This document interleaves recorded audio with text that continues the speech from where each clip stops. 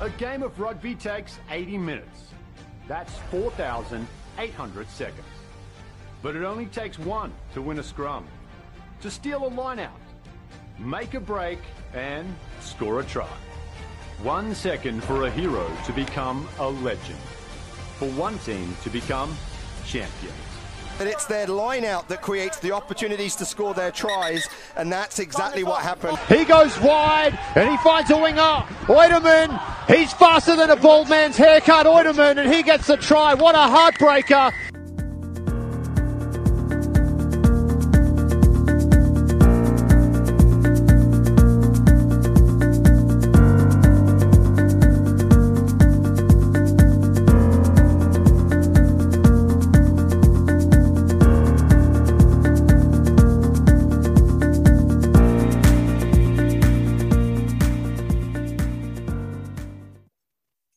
Welcome to MLR Kickoff, episode 108, with your hosts, Dan Power and Pete Steinberg.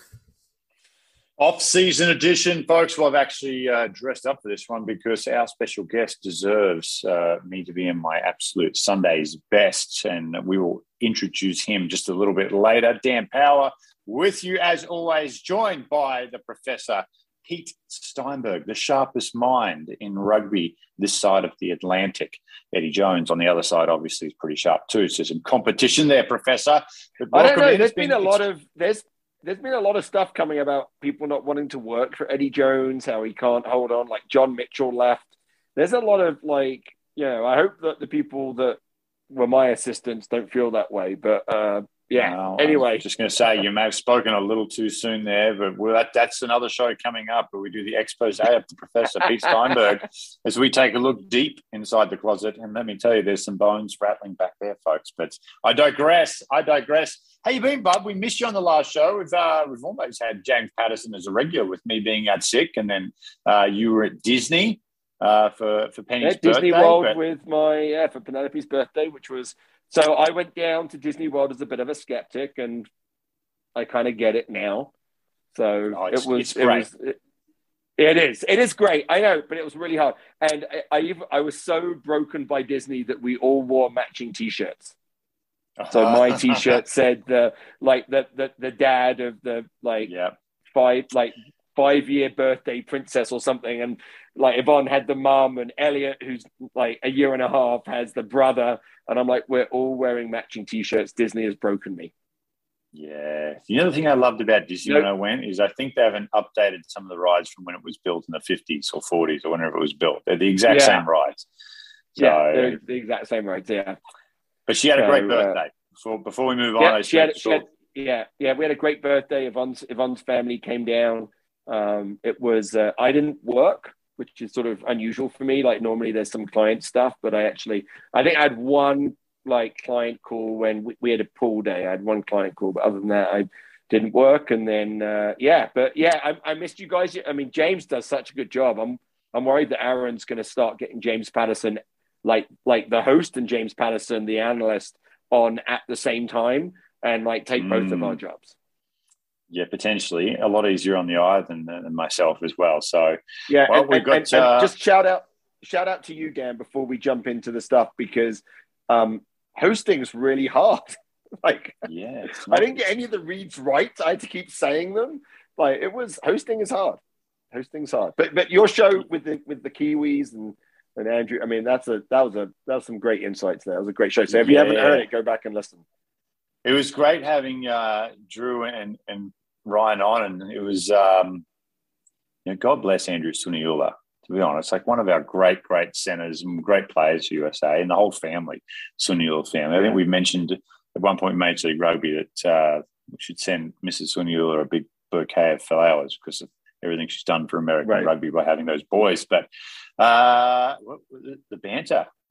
New sponsor tonight, and just everyone knows this isn't an official sponsor. I've just made this up myself. So tonight's banter brought to you by Azaro. If desperation was a scent, it would be Azaro, and that's why I wear it. And then Chevrolet. So there you go, the Chevy Malibu, which is my rental car while I'm down here in Houston, Texas for the next couple of days. So thank you to Chevy for making cars and selling them to rental car companies, keeping me moving. I was going to say, in all of this, Dan, you've run away from me. you've moved from Colorado to Kansas City. I did. I moved to Kansas City, took a new job with a new company, and part of that was a relocation. So I went from Rocky Mountain High to the Midwest Blues, as the grey skies of the Midwest that are synonymous with winters through there before it started rolling in. I was going to say you've come in at the perfect time, because I'm not, maybe in April you'll see the sun. Well, it greens up a lot earlier through the Midwest. I do know that in Colorado. That is a little brown and dreary there on the ground, but the blue skies and the snow-capped mountains I will miss. And my dear friends, Pete Steinberg at the top of the list as well. But we promised a Canadian-focused episode, and we are going to deliver. We have on one of my all-time favourite players, not only for Canada, but for the Toronto Arrows, just a phenomenal human being.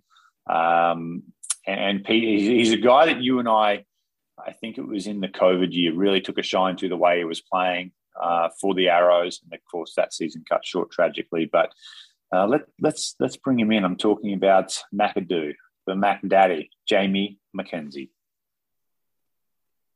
All right, we are joined now by, dare I say, rugby royalty north of the border. There is no bigger name in Canadian rugby than DTH Van der Merwe. He couldn't come on. So we got Jamie Mackenzie. McAdoo, how you doing, buddy? I'm good. Excited to be here. Thanks for the warm welcome. No, I couldn't think of anything better. You obviously go down as one of my all-time favourite Canadian players, both for the Arrows and for the national team. We missed you. We missed you last year. The abbreviated COVID season was the last time we've seen you play. Give us a quick update on how the health is and what's new in the world. Yeah, so last year preseason kind of ran into some injury issues that I had before. Tore my labrum in preseason, so that kind of put me out of contention for the season when the guys moved down south to Atlanta.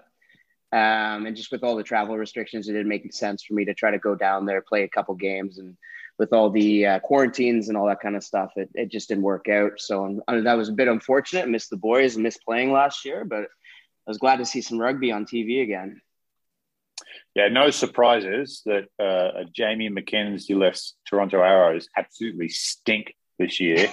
So some people will say it was because you're in Atlanta and all that stuff, but you're talking we know the truth. Yeah. Pete, what do you got for him? Well, I mean, I think, one of the reasons we've asked Jamie on is because of, the status of the Canadian men's national team and the fact that they, for the first time, haven't qualified for the World Cup yet. And I think we kind of want to pick Jamie's brain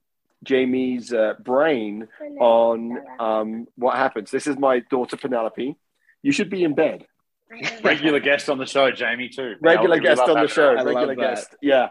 Certainly the most knowledgeable pundit in my family. So I'd like to talk a little bit, because there's been, a lot of discussion about Canadian rugby, obviously the repechage getting into 2019, and then the loss to Chile, meaning no World Cups, can have a huge financial impact on Rugby Canada. But, you have been around for, you're a mature, experienced player.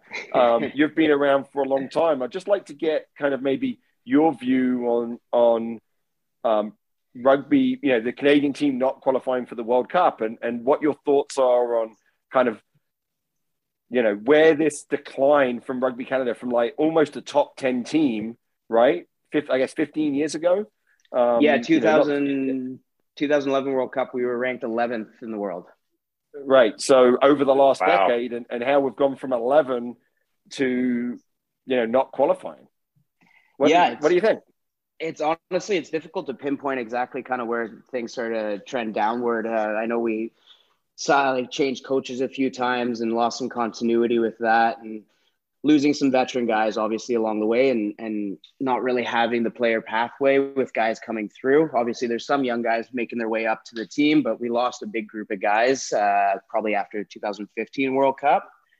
It's kind of been trending downward since then. We went from qualifying, almost automatically qualifying in 2011 to qualifying in 2015 to ending up in the repechage to not qualifying. So you can look at there's a trend, right? Yeah. In my mind's eye, I see that slope going down. One of the it's not the kind of one you want either. Right. So like I look at North American rugby's always had lots of challenges, right? And both both Canada and the US are really challenged with distance. I mean, Canada's a little bit more linear, but it's still a long way from like Newfoundland to Vancouver, right? So that's a very long way. I mean, what is that? 6-7 hours on a flight or something? Yeah, if there is a direct flight. Yeah, I don't think there is. I don't think it works that way. It may not even be a direct flight. So like there's that distance. Maybe not the up and down north-south distance, but that's a long distance. But Canada's had some traditional advantages over the US. I mean, whenever I went out to Canada, really traditional clubs, right? Clubhouses with fields that have been there for a long time. I mean, Dan, what are there? Maybe 20 clubs in the whole of America that might have a clubhouse and a field. If you take out the colleges. I think it's trending up though, but you are right. It's not a substantial. And Canada, there's like 20 of those in Toronto. Yeah. Right. Like, and they have this infrastructure and, high school varsity rugby being a recognized sport in high school, that's a big advantage. There's paid, there's government money, right? Government money goes in the provinces to support development officers. There's government money that's able to pay players. Like there just seems like a lot of advantages over the US. Now the disadvantage is size, right? But you can look around the world and say size isn't important. Like which of those advantages did Rugby Canada stop leveraging? Like which of those things did they, because you said that young players aren't coming through. So what have they lost in the last 10 years that have taken away some of those advantages? I think like you touched on, we have a really good club system, especially out west where everything was pretty much based. If you wanted to play rugby, you had to move out west. And kind of, they used to have the Pacific Pride back in the day where guys were just on their own dime, grinding day in, day out, training together, playing well. And that's when they're successful. And kind of when I moved out west in 2007, I think I was the only guy on the UVic team that wasn't capped for 7s or 15s. And everybody moved out there if you wanted to play. That's how you did it. There was Canadian carding money, but it wasn't much, $1,200, $1,400 a month that guys were living off of.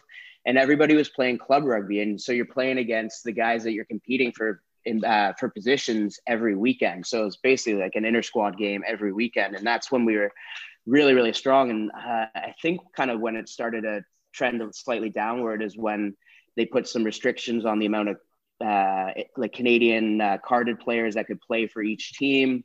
Like you'd be missing guys from the Canadian squad because there's too many carded guys on one team.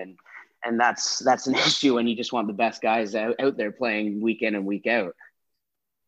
That's interesting, right? Because BC, if you go up there, it's, everything's drivable, right? There's a lot of, it's very good rugby. There's good facilities, so for a long time, people just flew out there because it was the best rugby. It's where you develop. Now, we saw that in the US, like for a long time, it was like, well, you have to play in California if you want to get selected. There's a lot of guys that, when Dan played for Nyack, there were lots of guys that would move to New York to be able to play for the best clubs. And so it's one of the things that Dan and I have talked about when we talked about the draft, and everyone's like, oh, like you're making someone move to a city and I'm like, well, they're being paid.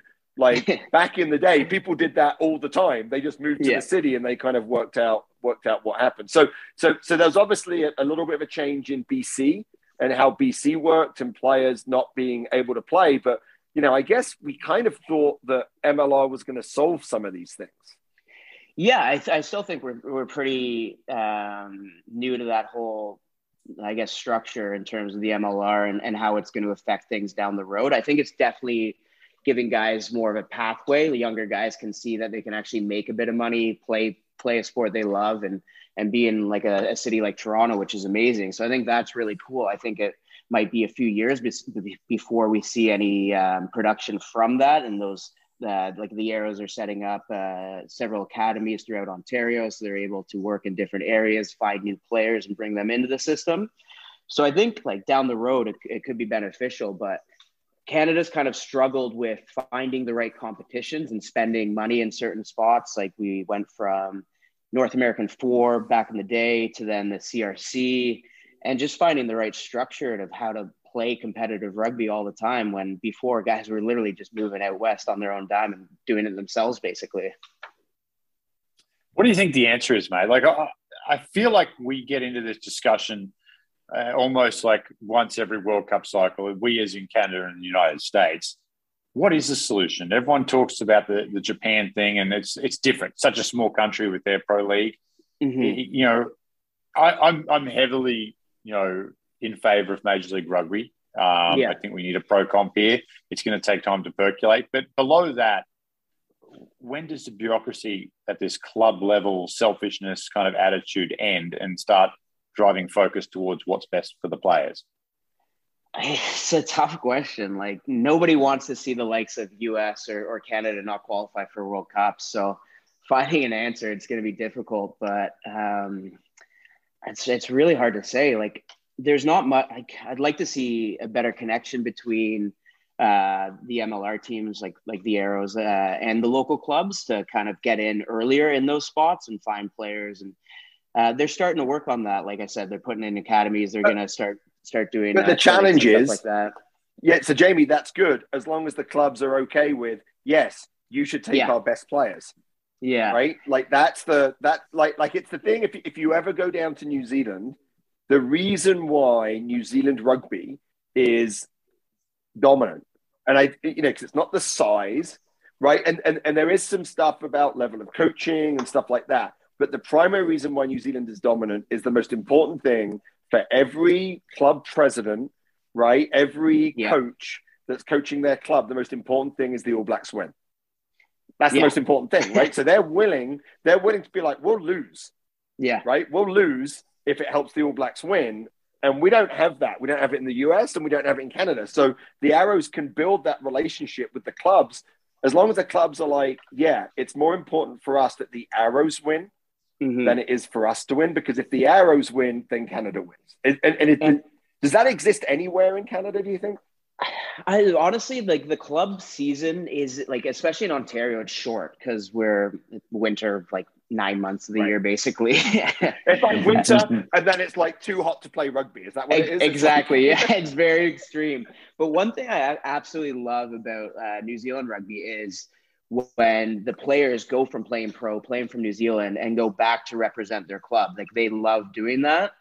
So I'd love to see more of that, like actual Arrows guys going back to their clubs and actually representing the Arrows at the club level. And maybe then younger guys are more inclined to try to make a run at it once they're playing around those guys and they see that kind of level of quality. That has to be a solution, because I think one of the challenges that Canada had with the centralization is when those guys weren't playing. Yeah. Right. So in the last couple of years, you've had guys that haven't been playing like any rugby. And the way you get better is you play rugby. So if you're in the Arrows and you're not in the 23, and even if you're in the 23 and you get 10 minutes each week, you're not going to get better, right? You need to be playing. And I think that the openness in club competition to let guys come down and play, this gets to the parochialism that Dan was saying. We've got to let that go and be like, it's really important. And I'm with Dan. I tried to do this as a coach, but like, it's really hard, right? But always put the player first. So the player that goes off to the MLR team needs to be able to come back and play club rugby if they're not getting the minutes.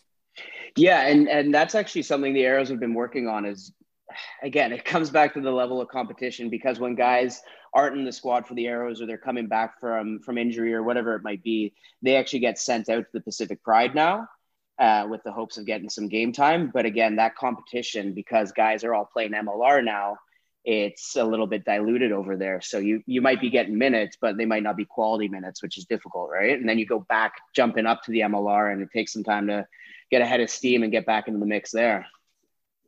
So what is it like? I have one more question, Dan. I know I'm dominating this. It's something I'm really interested in. And then I'll let Dan go. So one more question and then I'll let Dan go. So let's talk about the MLR, because there's a lot of Canadians that aren't playing for the Arrows, right, that are playing for other teams. Like, what's the sense in like the Canadian squad? Like, the guys want to play for the Canadian team, or is it really just, hey, look, I want to play wherever they have the best opportunity? Like, what is it? Or where they can offer me the most money, right? There's lots of different options. How do you think, like if you had like a 21, 22-year-old guy that could play MLR, where would you tell him to go? I'm a little bit biased because I love the Arrows and I think it's a great city and a great team to play for. But realistically, for Canadian rugby, like, just get as many guys in the MLR as you can. It doesn't matter. Wherever you have an opportunity, like the likes of Fraser Hurst getting an opportunity with Utah and really taking he did a good job there. But yeah, realistically, just as many Canadian players in the MLR, and then from a Canadian perspective as well, you're taking a spot away from American guy, which is your competition. So that's kind of how I look at it. Oh man. Well, yeah. I mean, I my view is that we have to work, like, our competition shouldn't be Canada. Our competition should be England and New Zealand, and we should work together. But I get a little bit like when you get into those games, like I can see that happening. Well, it's great when you've got Canadian players on other teams because the competition, everybody knows each other, and there's those gritty little battles, and it's a bit of fun, right? So I love seeing that, and I just want to see more players playing in the MLR. It's great having the likes of like Mananu, stuff, players like that coming in and really raising the level. So guys that might not have played overseas or whatever it may be, they can see what it takes to play for the All Blacks. I'm just picturing a damp basement in Toronto with a bunch of Canadian legends in the red suits. Project Trojan Horse. Disperse into America. Stifle the development of the young players and reclaim the glory days. Exactly. Hey, let's talk a little bit of fun stuff now because I mean it's a tough time for Canadian rugby, and USA may find themselves in very similar crosshairs here in 12 months. So let's talk about your career. We didn't get you on the show because you're just some bum who's got a much better brother who plays for Canada as well. Great career yourself, 21 games, a couple of World Cups in there. Let me ask you this, one try. Do you remember the try, who you scored it against and how you did it? I did. A little scoop down the side against Uruguay. Yeah, that's right. And we're down there too in Montevideo. I'm more of an assist guy than a try scorer. I couldn't pull up your try assist, but I'm guessing it was a high number. You've only got one try. But talk us through your career. You had a great career. Highlights for you? What was one of the games that really stood out? I think the number one thing that always jumps out for me, it's pretty cool thing to do. Me and my brother were the first brothers to ever start a game at the World Cup for Canada. And that was that Italy game where we just narrowly lost. So I remember standing in the tunnel and he's a few spots behind me. And I look at him, I'm like, come on, you donkey, stand beside me. Like, we got to get a picture, like, while we're singing the anthem for our folks. And actually, we had this photographer at the game. Her name's Paige, and she's a Canadian girl watching the World Cup, and she got a wicked shot of me and him standing side by side. So that's a pretty special memory for me and the rest of the family because most of them were there. Yeah, and that's a game that really it was a conversion and a penalty difference, 23-18 in Leeds. Did your brother know, like, in that game that, like, when you look up and see your parents in the crowd that you were the favourite and he wasn't? Or was that something you had to, like, address with him later? I brought it up in the change room after, actually. Yeah. I think it's the other way around. Most people would be surprised that I could get a suntan because I'm usually living in his shadow, but... Yeah, well, now he's an influencer, right? Hashtag. What's his Instagram stuff? He's blowing up. At Lean Squad. So be sure to check that out for your at-home workouts, everything fitness. Got to do a little plug there. But no, he's done really well after his career, and it's been awesome to see and watch his family grow and his business take off. So that's been pretty cool for me too. And then growing up, obviously it's a pretty unique situation. We had a lot of brothers around the world play rugby together, but did you have an inkling that was something that was going to happen? Was that a plan that you and your brother had? Hey, we're going to play for Canada together at some point? Honestly, I was a big hockey guy before I didn't get drafted. Hey. Yeah, I was a big hockey guy. And then when that kind of fell through, I made the transition to rugby and we started playing a lot together. Played a bunch of Ontario, Canada, we did some Canada 23 together. And then we made the jump to the men's team. And we actually played for the same pro team in the championship in England, which was also like another really cool experience. You don't get to do that too often. No, I thought you were going to say you played together in pro rugby. I'm like, I remember he was down with the tropics, the San Diego tropics. I'm like, I'm trying to remember where you were.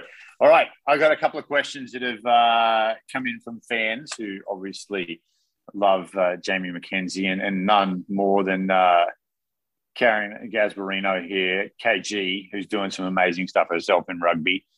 I think I know the answer to this one, but this is a one that's close to my heart and you and I have talked about. Are you looking to get into more commentary? Yeah, I'd love to. Had a blast doing the stuff for TSN. Got to work one game kind of closely with you. I think you were talking about hot dogs half the time. Was that the game? Yeah, I incurred the wrath of the entire rugby population in Canada because I spoke hot dogs for about, to be fair, 2 minutes maybe, and they acted like I spent 4. Don't raise your eyebrows, Jamie. I can go back and watch it again. It's on the Rugby Network, the number one streaming platform in the US for rugby, rugbynetwork.com. You got a lot of shit for hot dogs from a lot of people. We did. And I got it from both ends. From Canada, it was, why are you talking about hot dogs? And then from the US, it was like, why are you murdering our national food? We'd just catch it. But anyway, we're here to talk about you, not hot dogs. Commentary. Yeah. You want to get that? I'd love to. Like I said, I had an absolute blast. I got kind of thrown into it. I didn't know what to expect. I was going on there thinking I was going to do like a little bit of analysis or something like that. And the first day in the studio that we got there, they told me I was going to be the host. And I asked if there's like a script. And they're like, nope, you just got to come up with everything. And it was a whirlwind. Like, you got somebody talking in your ear, you're watching screens, trying to think of what to say, carry on a conversation. And it was a blast though. And as I got more used to it, it definitely became more fun. I have noticed some people who have been quite vocal against certain commentators at different periods. When they step into the world, they realize it's not actually easy. Yeah. You're not just talking about rugby. It's not that easy. Yeah, I mean, I'm going to write a book about my first season in Major League Rugby with Pete Steinberg. Some of the dramas that we went through. It's honestly, it's a minor miracle we still talk to each other. But it'd be great. I'll definitely have you back in that one. I'd love to have you involved. And I think it'd be great to have some Canadian voices. That'd be awesome. I'd love in that. Major League Rugby as well. Hopefully the borders are open, right? We can come to Canada. You can come down here. November 8th, I think, because I've been trying to get down to a Bills game. So yeah, looking good, Josh Allen. Hey, circle them wagons. Let's go. Circle them wagons off the top, flaming table. See you later. He came as Phil Mickelson. Just see him roll in as Phil Mickelson. I saw that. The Cavs. Yeah, so good. Hitting hellacious bombs. All right. The other one was about your hair. I almost don't want to ask it because I'm a follically challenged guy or head in that direction, and I'm jealous. But how do you keep the hair so fresh? I think I've just got lucky. How long does it take you in the morning to get your hair right? About, I'd like to say like a minute 30. It's quick. Minute 30. All right, that's good. That's quick. It's a towel dry, a little bit of product, mess it up, you're good to go. Way to go. I hate you. You know that, right? I know that. All right. Commentaries there. What's next? What's next for Jamie Mackenzie in the rugby world? Well, actually, I was talking to some of the guys from the Canadian team after that Chile game, kind of joking around, saying that they forced my hand here a little bit. But with some of the injury issues that I had and Canada not qualifying kind of took away some of my incentive to come back. So I actually did some reflecting over the last few weeks and kind of decided that I'm officially going to hang up the boots, which is exciting, disappointing, upsetting, but I'm happy about the decision and I'm looking forward to the next chapter, which will be pretty cool. Well, that is big news. And, you know, as a guy who become quite close to you at the back end of your career, let me just say it's been an absolute pleasure, mate. I loved watching you play, and I got a little sample for the Arrows. Obviously, got to watch you and call some of your games for Canada as well. But if there's anyone who can hold their head high on their way out, it's you, brother. And it's not the way you want to end it, right, with an injury. But the body of work in its totality is something to be really proud of, and that's why you're number one in the Mackenzie family. Now you have the Instagram future ahead of you. Instead of lean squad, we can have husky squad, where for larger gentlemen like myself, a little softer.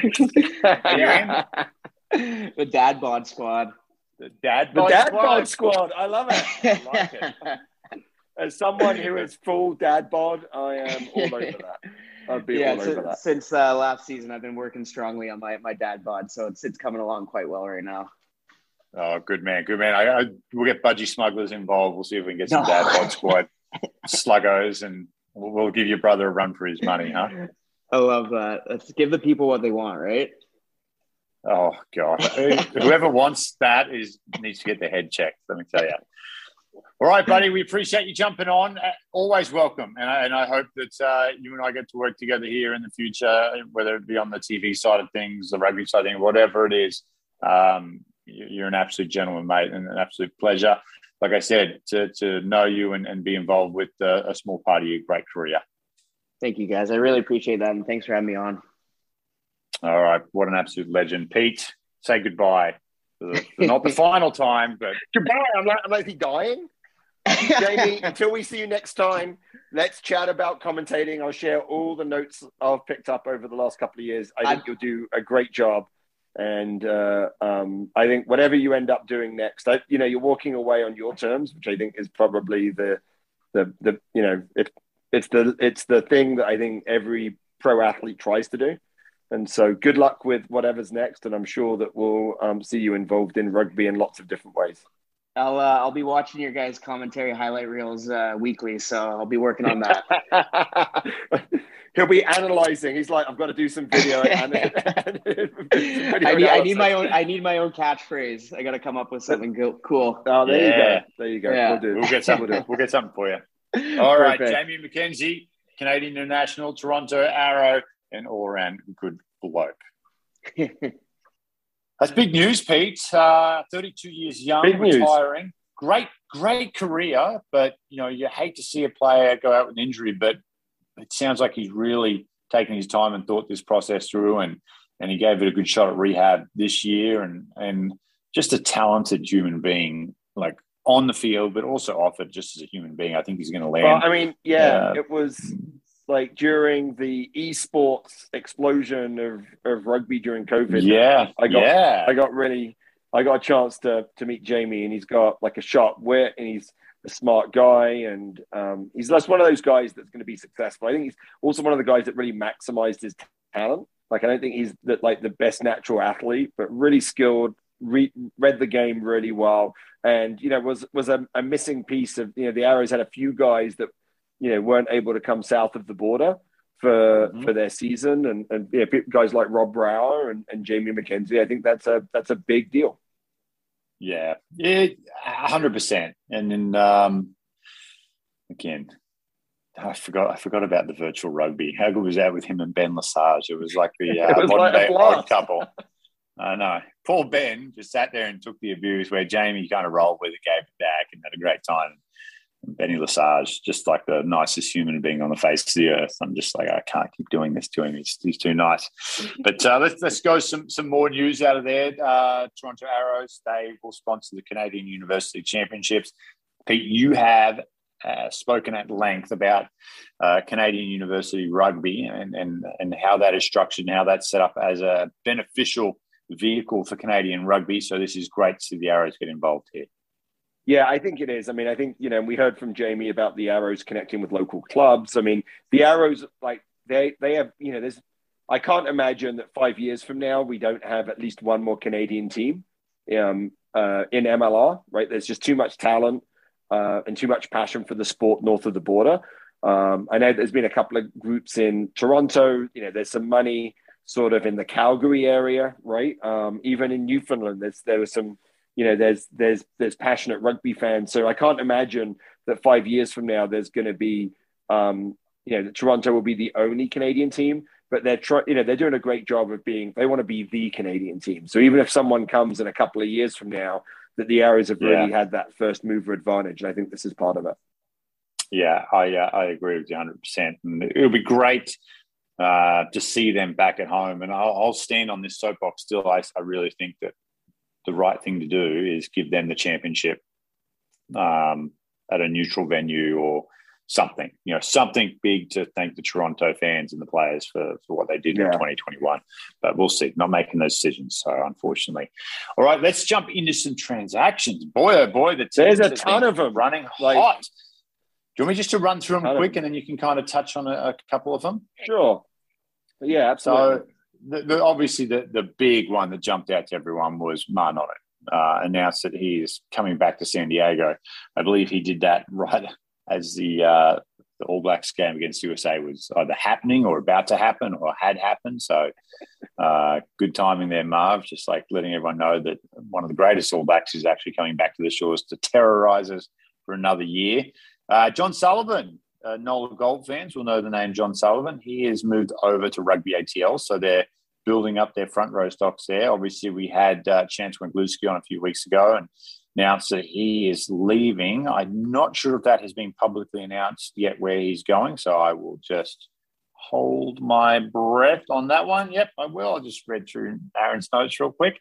Dallas Christian Adams, and I'm looking at my notes. I'm missing a name here, so thanks a lot, Strobro. It's down the bottom. Oh, it is? Aimee. Oh, you can take I have no idea. I couldn't tell. Heinlein. Yeah, look at this. We'll get we'll get the phonetics before the season kicks off. Don't worry, because then Jaco, here we go, Bezudinhout. At least Zach Pangelina, we know that one extends. Oh, Pan, she's going around again. How is that possible? I think I've mentioned this so many times. I played with Zach Pangelina. Me. I mean, he was like 16 at the time. Oh, you must have been. Dylan Schmidt, and they get Kenny Nasengaga out of San Diego, goes across there. Big fan of Kenny's. Yeah, me too. Big pickup. Like athlete, physical. Love that. Yep. Love that pickup. Taylor Crumry, champion with Seattle in their inaugural season. He fills the void that John Sullivan leaves, but in a different position. So he goes to Nola Gold. Jack Reeves, he's on a deal in New England coming across from the Gloucester club. Foster DeWet, depending how you want to say it, and Holden Youngett, young St Mary's halfback who's down at Nola since their first season. He heads all the way up to the northeast. I believe girlfriend or fiance got a job up in Boston, so the teams were able to figure out a trade to get Holden up there. So that was good to see. I mean, I think there might be 3 starting scrum halves in New England, right? John Pollins re-signed, yep. And you've got and Sean Jacobian, who was just down with the American Selects. I mean, that's a pretty good, I mean, John Poland played almost every minute of every game from New England, so there's going to be some real competition there. Holden Young obviously has done great stuff for Nola, so lots of competition. I think New England's so far doing a great job and seems to be winning the off season, in my view. That's because they've got Tom Kindly. That's why. Kaiser Soze. That's right. Yeah, he knows what's going on. Trust me, we're gonna the curtain will fall one day, and Tom Kindly will be the guy behind Major League Rugby. He was the guy, but it'll be too late because we'll run out of the police station, we'll drop our coffee mug, and then realise that we're being played, and he'll be gone. What is it? The greatest trick the devil ever played is convincing us he didn't exist. TK, I'm on to you, pal. If I suddenly go missing anyone, call Tom Kindly because he'll be at the middle of it. All right, let's go further north. Toronto. Fa'alele Sione. He signs for the Arrows, giving them some beef up front. Gaston Mires extends, as does Adrian Wadden. So, again, Jamie McKenzie retires. Love how he plays. Me too. And we talked about Ma'a Nonu going to San Diego. All right, trade alert. We've got some trades going on. Here we go. stay with me on this one, because whenever Ryan Fitzgerald is involved, you know it's going to be a long-ass trade that will involve an array of different things, because Fitzy is... Probably some New Orleans, I don't know, what is it, crawfish or something that goes along with it? Yeah. Like sending some food up from New Orleans. We've got the Kaiser Soze in New England. We've got the Rain Man down in New Orleans, the way he processes his numbers so quickly. All right, Nola... Take two, Dan. Just relax. We've got the case of the Pete's here. Nola Gold trades a foreign slot to New York for the draft rights of Chase Score Haskins, who was a draft pick from the 2022 draft in the second round. Toronto have traded... 2021 draft. He was, my apologies, he was out of the recent draft. So, yes. Right. And they also pick up a second-round pick for next year as well. So, New York get a foreign slot and a second-round pick next year. So, a second-rounder and a foreign slot there to New York for Chase Score Haskins. New York gets the New York gets the slot. New York gets the foreign slot, and Nola gets Chase Shaw Haskins and a second-round pick in 2022. Yeah. Thanks, guys. Thanks. I should be thanking Fitzy for turn my brain into linguine and nodding it up. Toronto trades a second-round pick for next year to Nola for Kyle Bailey. That's a steal. I would trade that for Kyle Bailey. I don't even have a second-round pick. A little bit like, where you said with Holden Younger, in some of these, there are some personal decisions that are impacting, right? So, someone like Kyle Bailey who wants to probably go north of the border, there'll be things, so sometimes it's just the teams getting what they can for a player that's kind of already made a decision, right? Gotcha. And so I think you're right, that's a steal, right? But that might be just what Nola could get, right? Gotcha. Because Kyle Bailey already wanted to go to Toronto. So there's still there's player agency in this, right? Players can make some of these choices. Thanks, Professor. Appreciate that. You're welcome. All right, here's some other departures without anything involved with other teams. Connor Wallace-Sims has moved on from New York, so we'll keep an eye on that to see where he lands. Talented young outside back. I'm sure he'll be... I know he has a pretty good job that kind of restricted him at times in New York, so maybe he will not be signing with another team. We'll have to keep an eye on that, but I would imagine at his age and his skill level, he'll be a hot commodity. For a domestic outside back, he's US eligible. He's been captured in the pool, I believe. Tuidraki Samusamuvondre out of New England. So signs for Fijian Drua. And Cam Clark signs for the Brumbies, which is it's good. That's obviously a big pickup for the Brumbies and a big loss for the San Diego Legion there, Pete. Cam Clark. I was really impressed with him. Him and Bjorn Besson were definitely the two of the most threatening players for San Diego all this year.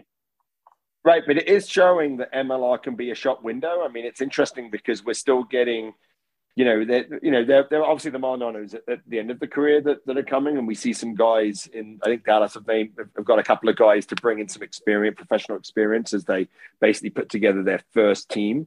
I think that but to still be a shop window where people can look and say, someone's playing there. That's good, and obviously, Cam Clark from Oz makes it a little bit easier. But like that to me is a benefit because it means we'll get younger players, right? So we'll get younger players that are coming over to see, to be able to see what they can do over here, get game time. I mean, when I talk to the guys that are like 23, 24 that were at top clubs around the world, and they come here, they're like, I wasn't playing. Like, I don't want to spend my career as a squad player, not getting to play rugby, and the chance to come to America and then be a starter and grow.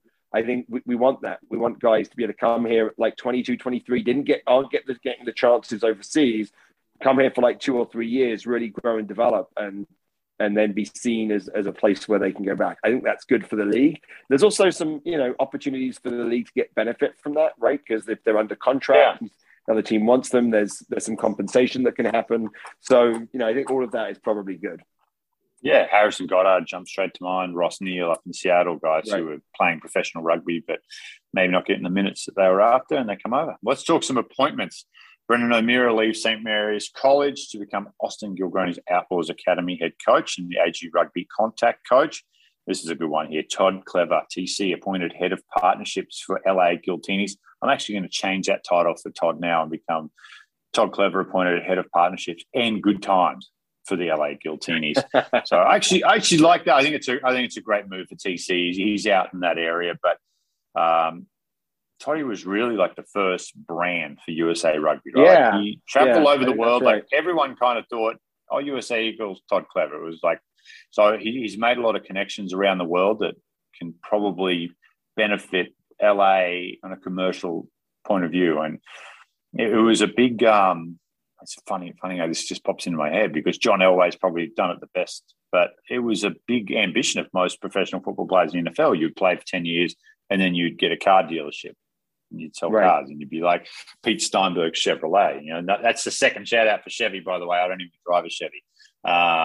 But that was kind of the thing. And like, I think that could be something that the rugby world kind of looks at here initially, if like these partnerships and how they can benefit players. So, and Todd's a pretty well-versed guy in that world.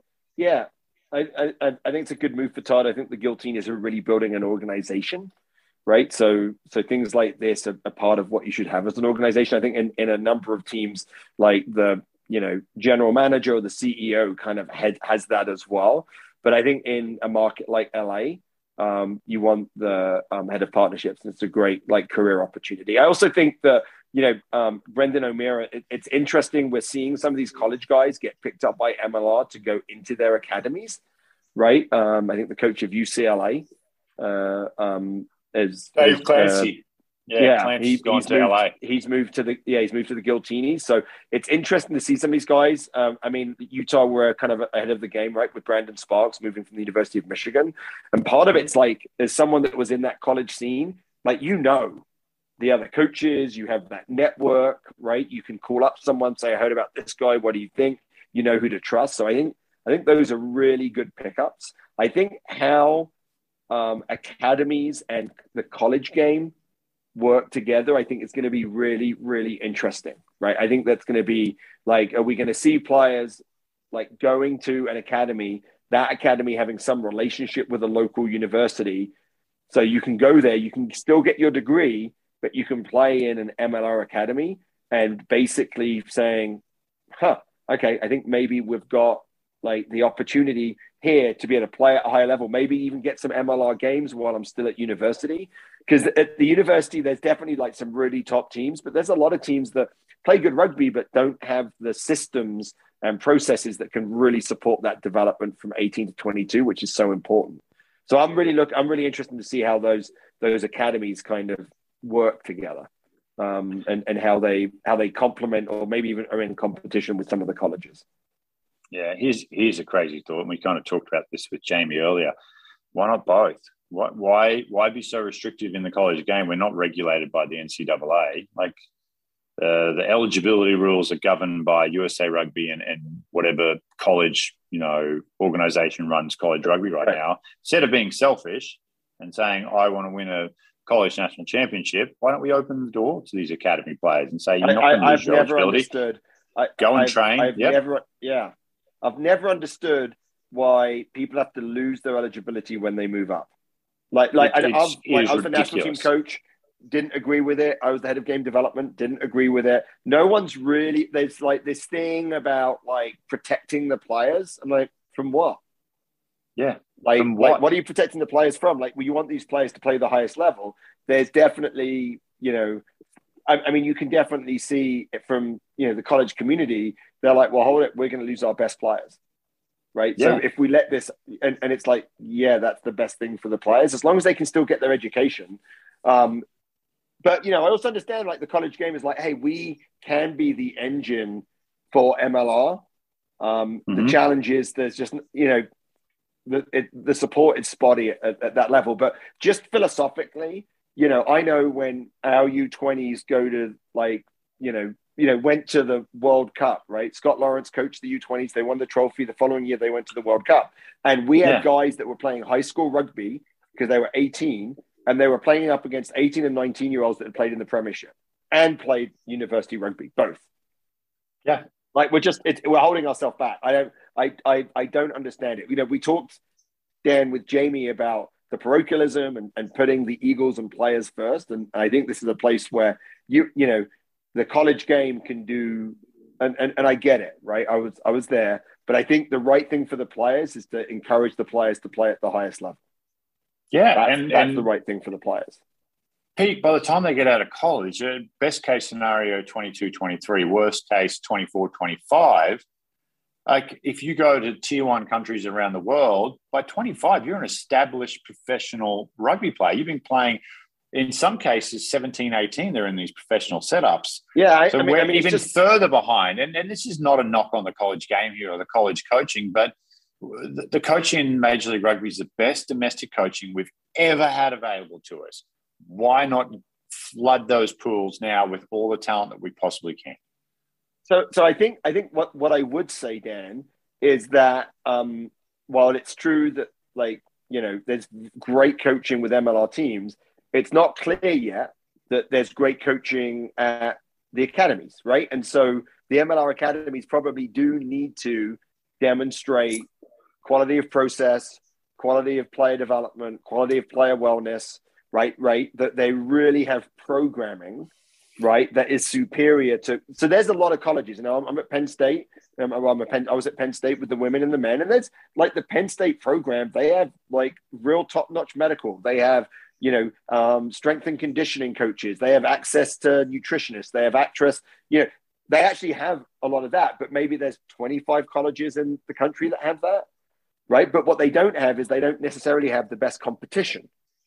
Right. And so I think that there's going to be, I think we're early in the MLR Academy process. So I would like to see the opportunity for the players to be there, but I don't think it's necessarily a slam dunk that a player should go to an academy over a top university. I think that's a choice. So most MLR Academy models, most of them, there are a few that are different, are looking to be an addition to the current process as far as it goes to U23. There are a few that are different, but if you look at, say, Austin was a great example last year. They did their Ags U23 Outlaws, where they basically took the guys who wanted to do more from Baylor, Texas, and A&M, and they built 3 different teams. And they did a summer academy model, and then did 2 tournaments with doing round robin with those just 3 teams of their guys. So they brought in, I think it was like 70 guys total from those 3 clubs, as it was an addition on top of everything that they were already doing. Right. There are some that are different, but most of the models that MLR is putting into place are more opportunity, but not taking away opportunity. Right. And I think that's fine. But I think what we're saying is that if I'm a college kid at Texas A&M, right, and I'm good, right? University of Texas, buddy. You're in the wrong part of the world. University of Texas, sorry. But I thought you said Texas A&M was one of the teams that they said. Right, University of Texas, right? And I'm a really good player. And I go to the MLR Academy, and they're like, man, you're really good. We want you to play with us. He's going to be like, well, hold on. If I play for you, then I lose my eligibility with the University of Texas. So I don't like, even though you give me the opportunity to be on the 23, I'm not going to take it because I want to play with my college buddies. Or I've been at the University of Texas for 3 years and I'm a senior and I'm the captain. Like, our point is that, like, we think that guy should have the opportunity to play in the MLR game if he has that and not lose his eligibility. I mean, we can bring some people on and have what happens to the draft at that point? Now, if you're capturing a player while they're in college and all of a sudden they graduate, do they go into the draft and now another team can grab them after you've developed in the academy? So a whole new can of worms to open up right there. We're not going to do it tonight because we have to wrap up. But we should do it. This would be an interesting show. Yeah, I know. Yeah, Aaron just sent me a message. I understand the process to capture players. It's all good. We'll do it on another show. We'll get a panel. We'll get some college people. We'll get some MLR people. We'll get some players. Let's find one of the top. If a college player comes on the show, do they lose their eligibility? Just kidding. Everyone relax. All right, that wraps it up for the Professor, Pete Steinberg. the stats boy, who didn't give us any stats tonight, just opinions, but I love them. Aaron Castro, our producer. I'm Dan Power. This has been the MLR Kickoff.